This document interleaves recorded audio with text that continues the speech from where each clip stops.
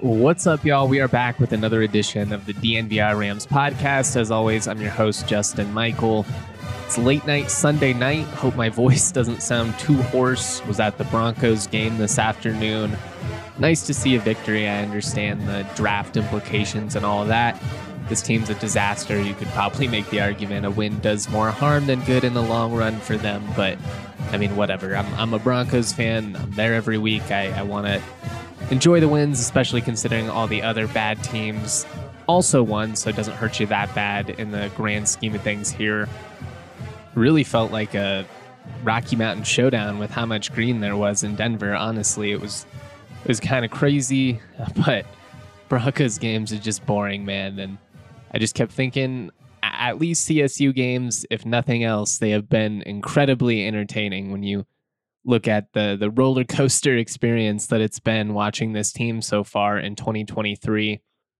I know that can be frustrating at times just because the fans want this squad to just flip a switch and have all of the problems be gone, but it really doesn't work like that. So I'm going to dive into some of the parallels with the beginning of the Jim McElwain era and the beginning of the Jay Norvell era. Then we're going to get into some more takeaways from that UNLV game.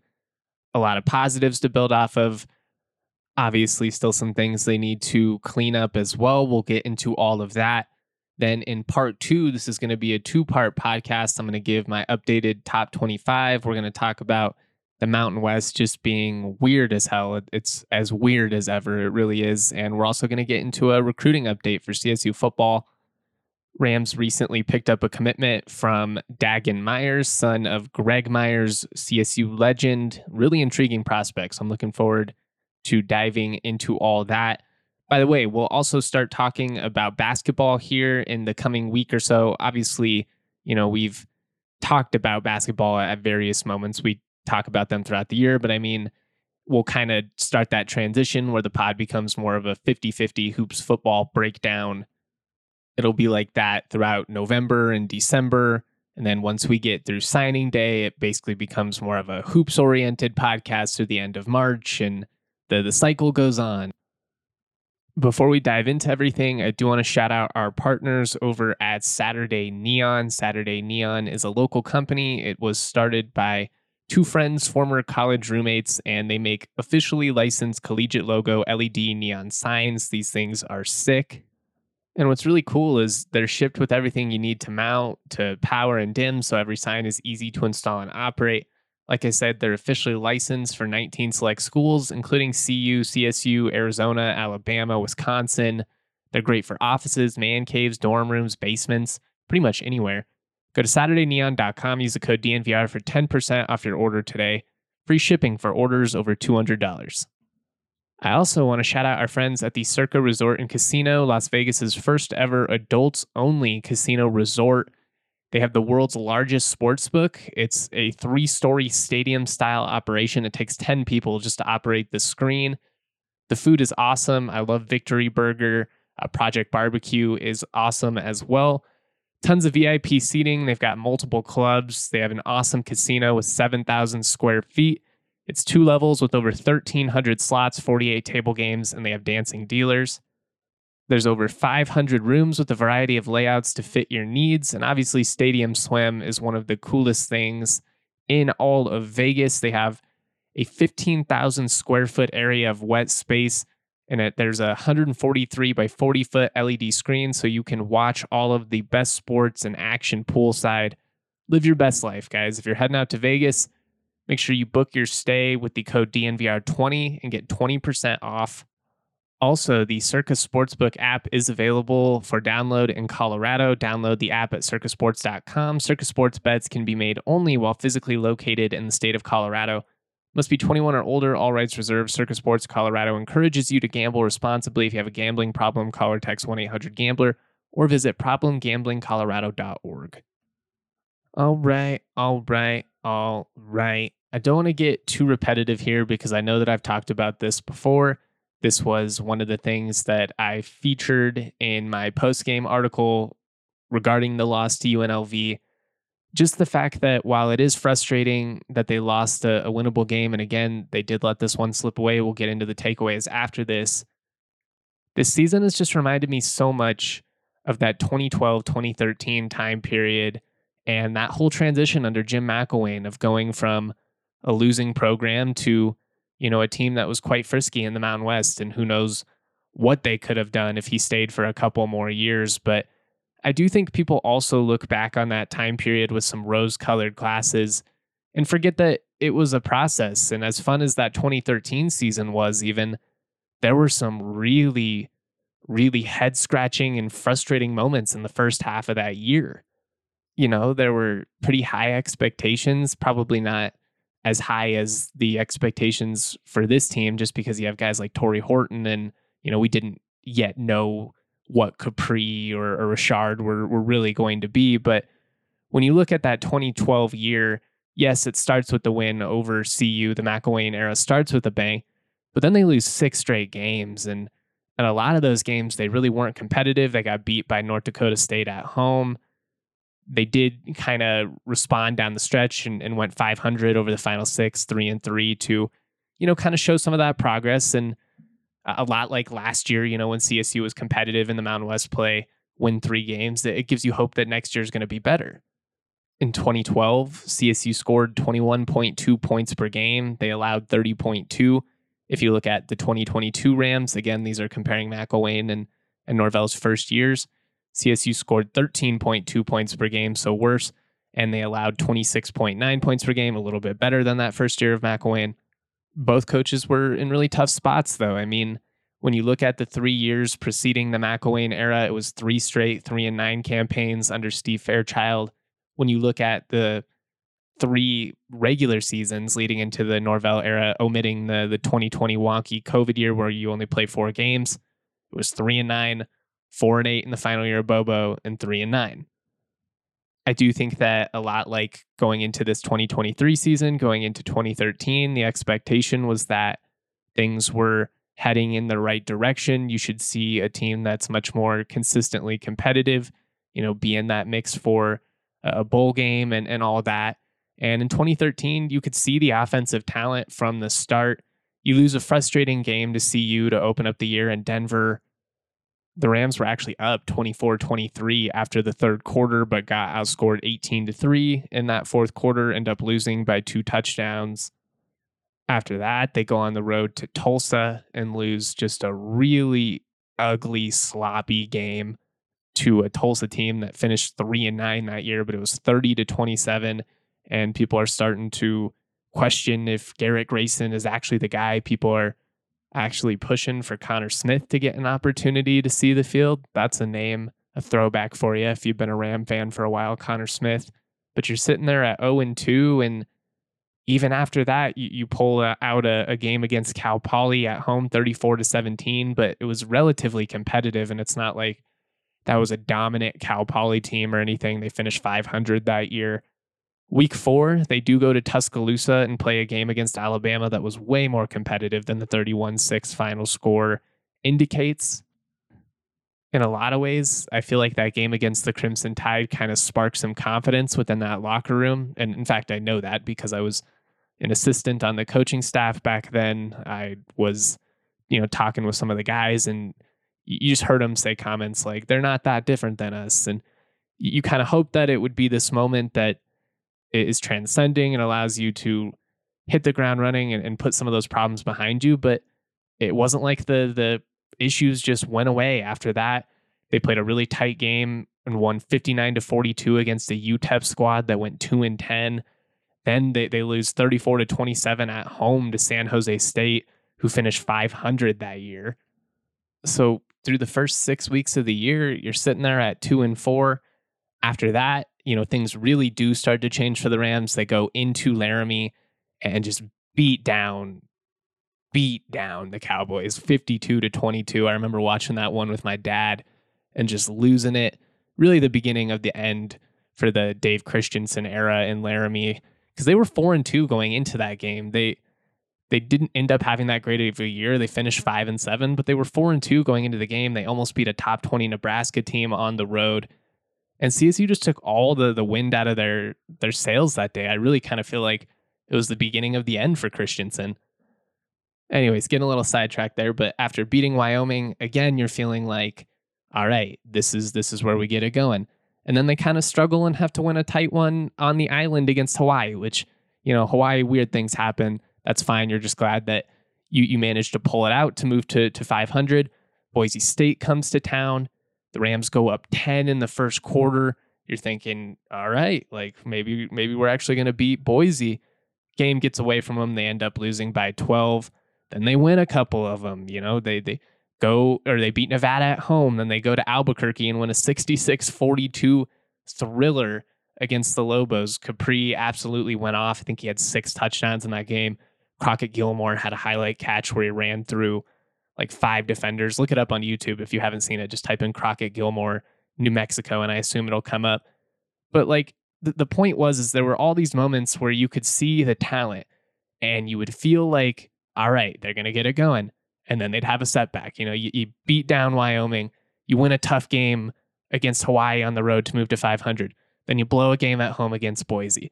You follow that up with a couple of more wins, and then you get shut out 13-0 on the road against Utah State. And you're in a position at 6-6 where you have to be Air Force in the season finale to reach a bowl. Fortunately, the Rams rolled them 58-13. Really, the only time in my life that I can remember CSU actually kicking Air Force's ass. I mean, they throttled them. And I know the Air Force wasn't very good that year, but just total domination for 4 quarters. And Bibbs went absolutely wild. It was a really fun game, really fun memory from my freshman year, which was obviously followed up by one of my favorite memories as a sports fan, period, which is the 2013 New Mexico Bowl, the crazy comeback to beat Washington State. One of the wildest college football games I've ever seen. Didn't think I would see anything that ever touched it, but this past weekend, or 2 weekends ago, I guess, against Boise State, I don't know. To have all that happen in 4 minutes, I think it's at least a debate. Anyways, I know I've gone longer on this than I intended to, but it's a process, guys. It really is a process. And as many fun moments as there were in that 2013 season, Wyoming, Air Force, the Washington State win, there were equally as many, if not more, moments where you wanted to rip your hair out. San Jose State was so frustrating. That Tulsa game is top 5 most frustrating losses of my life. I mean, it was just a really annoying game, really annoying. But they were able to figure it out. They were able to define their season down the stretch. And I want to give this team an opportunity to at least define their season as well. The goal was always to make a bowl game. You're going to be favorites in 3 games out of these final 5. If you win the games on paper that you're supposed to, you'll be in the postseason. And honestly, I know I'm going to catch some flack for this from the people that don't like my approach, that want me to just be the hot take guy that's calling for jobs and screaming burn it down after every loss and build the statue after every win. But this game against UNLV, despite the outcome, which was obviously frustrating, and again, we're going to get into those takeaways, with how CSU defended the run, it actually made me feel pretty good going into these next 2 weeks. And as weird as this year has been, and I've talked about this a lot as well, college football is the flukiest, dumbest sport. It's wonderful, and I love it with all my heart. But the weirdest stuff just happens. Like, does it not feel like the year that CSU beats an Air Force or Wyoming? It totally feels like one of those years. In fact, I'll even go out on a limb and say it. CSU will win one of these next 2 games. They're going to win one. I don't know. I feel like I have a decent read on this team. And that's just the way that this stupid sport works. It's why I love it. It's why it's chaotic. It's why it's fun. It's why you've got to tune in every single week because you never know what it's going to be. And I want everybody to keep perspective that this process of going from a losing team, a losing culture, to a consistently competitive team that can finish, week in and week out, it takes time. And obviously the Rams did flip a switch eventually under McElwain, but it was not after a lot of trial and error. It was after, a lot of situations where you took a couple steps forward and then you took a couple steps back before they finally found a little bit of stability. And I genuinely feel like CSU is in that process under Jay Norvell. They're so close to figuring it out. That doesn't mean that you can't be upset about the outcome. They've got to stop dropping these winnable games. This is the third time this season you've gone up double digits on the road and found a way to squander it. Being critical is fair. You can be critical of certain play calls. You can be critical of certain decisions. Supporting the program, believing in what's, occurring under Jay Norvell right now doesn't mean blind faith. But I've just seen some crazy reactions from this game, and some of y'all got to chill out a little bit and give them a chance to define their season down these final 5 weeks.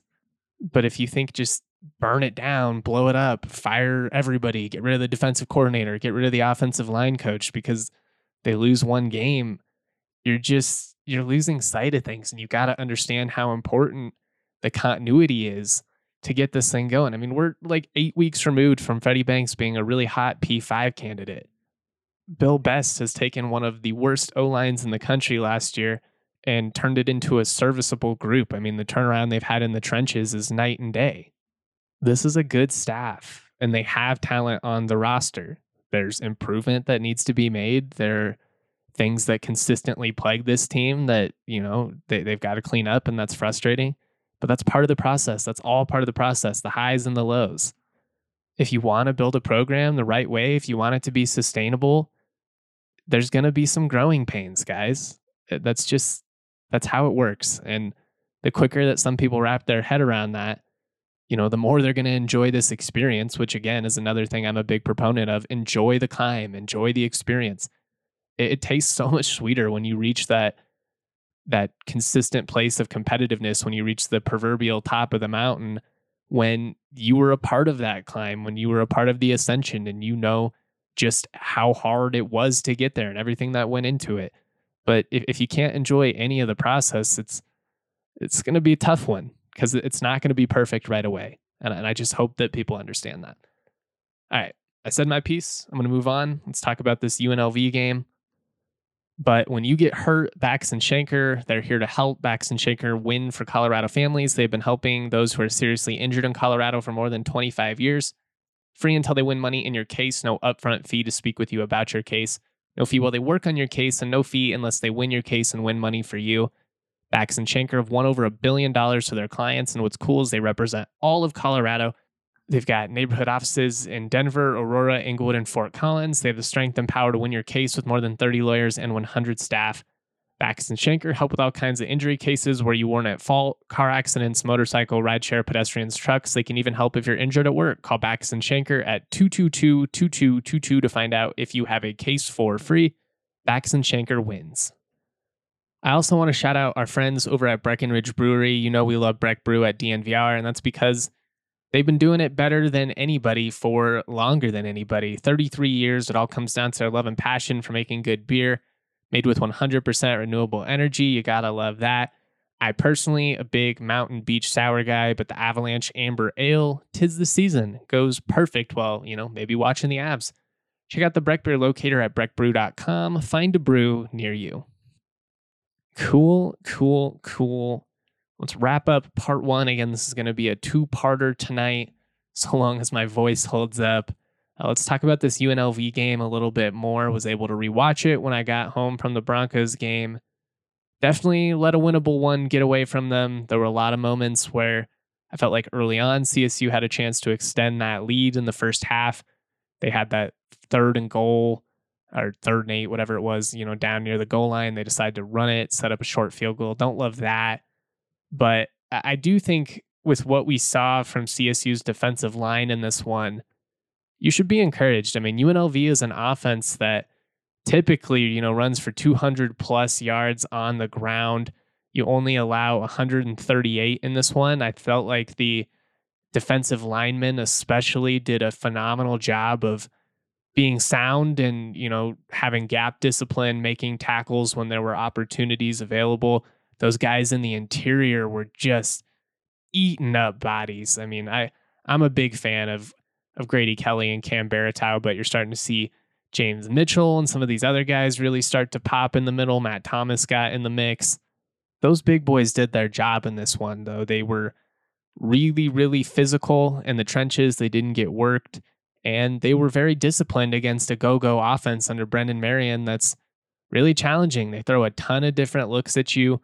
They use a lot of misdirection, a lot of motion, a lot of multiple back sets with play action and counters, and they're really just testing you. They're testing to see if one guy over pursues, if one guy, chases the wrong man, and all of a sudden, it opens up a lane for a big time play. And after what we had seen, with the run D being a little bit leaky in the couple of weeks leading up to this one, I was really pleased, especially with Air Force and Wyoming coming up. Obviously, those are completely different beasts, especially Air Force. But all things considered, I felt like this was a really encouraging showing going into that game. Obviously, there's nothing you can do that truly replicates what Air Force is going to throw at you. But in terms of just having to be disciplined within your gaps, making sure your eyes are in the right place, having to make quality tackles in space, this was kind of a nice warm up going into that game. It was obviously encouraging that the run game was really able to create some traction in that first half, struggled a little bit in the second half, though they did create some plays in that fourth quarter as well. Season high 137 rush yards. Van Shield and Avery Morrow both contributed. Van Shield 52-yard run, longest rush of the season. That was great to see. It was also great to see, Avery Morrow showing his speed. You're a little bit worried coming back from that MCL injury if he's going to have some of the breakaway speed that makes him so versatile. He's a big dude. He'll run through you, but he gets to the edge, man. And it's just great to have him back out there. And they need that element of the offense. It opens up a lot of the short passing game underneath. We saw that in the second half. In the first half, UNLV, they're having a lot of guys drop back. They're dropping back 7 or 8. They're having light boxes. The Rams took advantage of it. They ran it. They're essentially taking what the defense is giving them. Second half, UNLV adjusts. They're getting gashed in the run game. They start doing heavier sets up front. And, what does CSU do? They adjust as well. They start, attacking with the short passing game. You see some of those crossers and slants and quick screens. And it was a chess match in this one. I really do think it was well coached on both sides. I would say that in the second half, that UNLV staff probably won the battle. I mean, they won the game, so that seems pretty fair to say. But I liked what I saw from the Rams and their approach in that first half, especially. I liked how CSU responded in the fourth quarter after just a brutal third quarter. That third quarter, pretty much the difference in the game. I mean, you have like 50 yards of offense, only 4 rushing yards. It was bad, but I just feel like the time of possession really started to wear the CSU defense down. They were playing hard. It was a physical game in the trenches, and eventually some of those plays started to kind of open up for the Rebels down the field. They credit to them for making some big plays in the pass game.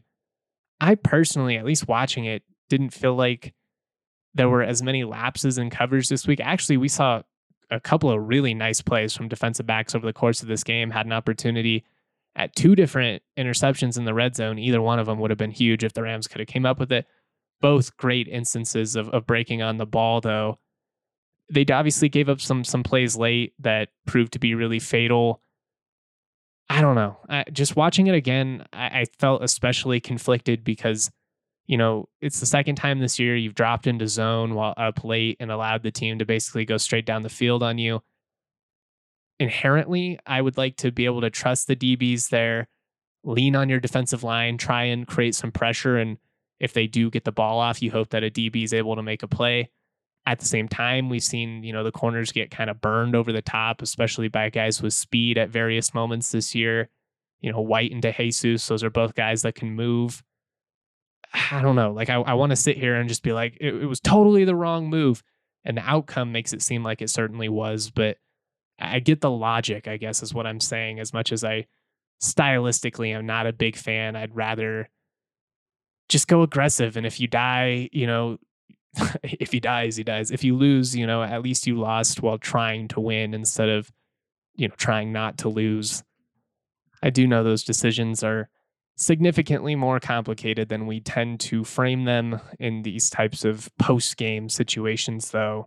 One of the things that was really positive to me, just keeping it rolling with the takeaways, we're kind of rapid firing here. We're really starting to see the Norvell signees, and I mean specifically the freshmen and sophomores, or redshirt freshmen and sophomores. They're starting to do their thing a little bit. We saw DeAndre Gill on the field this week, which was awesome. He had 3 total tackles. including a run stuff for a loss. Really athletic guy. I think he's going to be a stud for CSU. He's just got a lot of length and size. He moves well. I mean, once he gets this defense down, I think his future is really bright. I think TJ Crandall in the secondary is going to be a superstar. I'm really high on Jalen Gardner. He can just cover so much ground. Obviously, Justice Ross Simmons had a huge game. Lewis Brown the week before. Both of those guys are huge. In the trenches, Newer Gatkuth has been great all year. It was a bummer that he wasn't able to go in this one. Marshawn Oxley had a great game, though, in his absence. That was awesome to see. I mean, all of these guys are really intriguing, and they're really starting to step up here in their first and second years in the program. Kennedy McDowell, obviously you hope that he's okay, but he was another one of those young freshmen that had really started to branch out and was making plays. And I just think that's encouraging because, that at least on paper, Jay Norvell is a great recruiter, but we're seeing it, it's undeniable at this point. And that's the only way that they're going to be able to build this thing in a sustainable manner. You can fill some holes, you can fill some gaps via the portal and Dallin Holker, some of the North Dakota State guys you bring in. That's a great example of it. If you want to be able to actually build your roster from top to bottom, it's got to be through the high school ranks if you're a school like CSU. You got to be able to go identify talent, get them on campus, obviously lock them down, and then you develop them. And I'm just really encouraged by what we're seeing from CSU as far as recruiting goes and what we're seeing as far as development goes, because there have been coaches over the years that brought in talent and they weren't able to maximize it. I think Bobo was a pretty decent recruiter early on, dipped a little bit at the end. I think Fairchild brought in a lot of talent that McElwain ultimately won with, but if you can't develop, it doesn't do a lot of good. So I'm really encouraged by what's happening in that aspect. Just some final takeaways here. The disparity in time of possession was definitely a big factor. So was the difference in starting field position. Kevin Lytle did have an important tweet that pointed out that the starting field position after the squib kick late was basically right in line with where UNLV had started all night. They were trying to limit, a kickoff going to the house on them. It's a conservative approach, but it's one that has worked for this staff. It's the same approach they do when punting. You're not necessarily going to get the 60-yard booming punt down the field every time, but you're trying to essentially get like a 45 to 50-yard punt that ultimately is fair caught and you're able to cover. But I just wanted to bring that up here at the end because, like a lot of you, especially after the game, the squib kick really did not sit well with me. I just didn't understand it. It felt like it was bigger in the moment, but when you see the numbers, the fact that they basically started around the 35 every single drive, I don't think you can say that the squib kick was the reason that they lost. Now you could argue that they were too conservative with their kicking approach that whole night, and I think that's fair. I don't know. I don't know if it was the right or wrong approach. I do know you couldn't get a stop late, and that's frustrating. I do think those guys were gassed, but just on a night where you hold the opposing offense, which was red hot coming in, scored 40 points in every game except Michigan. When you hold them to 5 field goals, you should win. You should win, especially if you're not killing yourself with turnovers. You did have the one interception from Torrey Horton on the trick play, which, if you want to be critical there, you can say you got too cute. I would also point out, though, that the trick plays have largely worked for CSU this year. So, you have to take the good with the bad with those too. It's a lot like going for it on fourth down or an onside kick. When it works, it's great. When it doesn't, it's easy to be like, well, why the hell did you do that? Just play the game normal. That's the risk you take in those situations.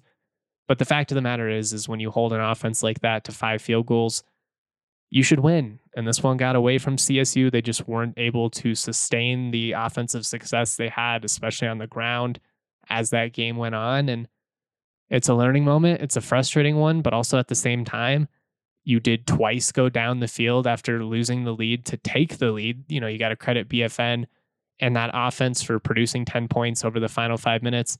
If you're able to hold the ball a little bit longer, maybe you can set up a game-winning field goal as time expires, or, even better, maybe you go down and produce a touchdown. But Jordan Noyes, stones on the table, 55-yarder that would have been good from 60. That was great to see. If you get one more stop after that, you get a sack, turnover, something like that, we're looking at this game completely differently. And it's wow, look at how gritty this Rams team is. They find a way when their back's against the wall. But that's how it goes. These games are defined by 3 to 5 plays, really. A drive or two can be the ultimate difference in the game. And credit to UNLV, like they have all year. They've found a way to just make more plays than their opponent. And I understand that their strength of record is not phenomenal or anything like that. They still technically haven't beaten a team with a winning record, but you don't win that consistently without at least being good. And they clearly have an identity under Barry Odom. They run the hell out of the football. They're stout in their defensive line. Their secondary played better tonight than what we had seen in the weeks coming in. And credit to them, man. It's a fun story. Obviously, a frustrating night for CSU. It'd rather be a situation where you say, good for you on making a bowl UNLV, but you still lost to the Rams. Fortunately, it didn't play out that way. The sky isn't falling, though, guys. And you've got 5 weeks to define your season. And that's where I'm at with this one. So, got to leave it in the rear view. It's all about the response at this point. I do feel like every time this year, CSU has been in an instance where nobody believed in them, which will certainly be the case against Air Force. They've really stepped up. I mean, let's see you in Boise State. So maybe you get that type of performance again. We shall see. Really big tests, couple rivalry games coming up, but the season's not over. A long 5 weeks. That's all I'm saying. And we've seen this before. History tends to repeat itself, especially when it comes to college football. So that's all I've got for this one. Much love to you. We're going to continue the pod with a shorter one on part 2 here. So keep an eye out for that as well. Much love, y'all. Always proud to be. Peace.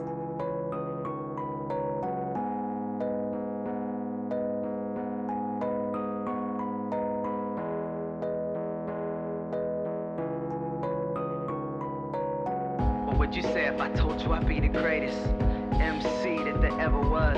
And what would you say if I told you that I could take a bunch of kids from the bottom and bring them to number one? And what would you say if I told you a nobody then the Brockenford sold out crowd? Damn, that shit is crazy. You probably never make it when you listening to that right now.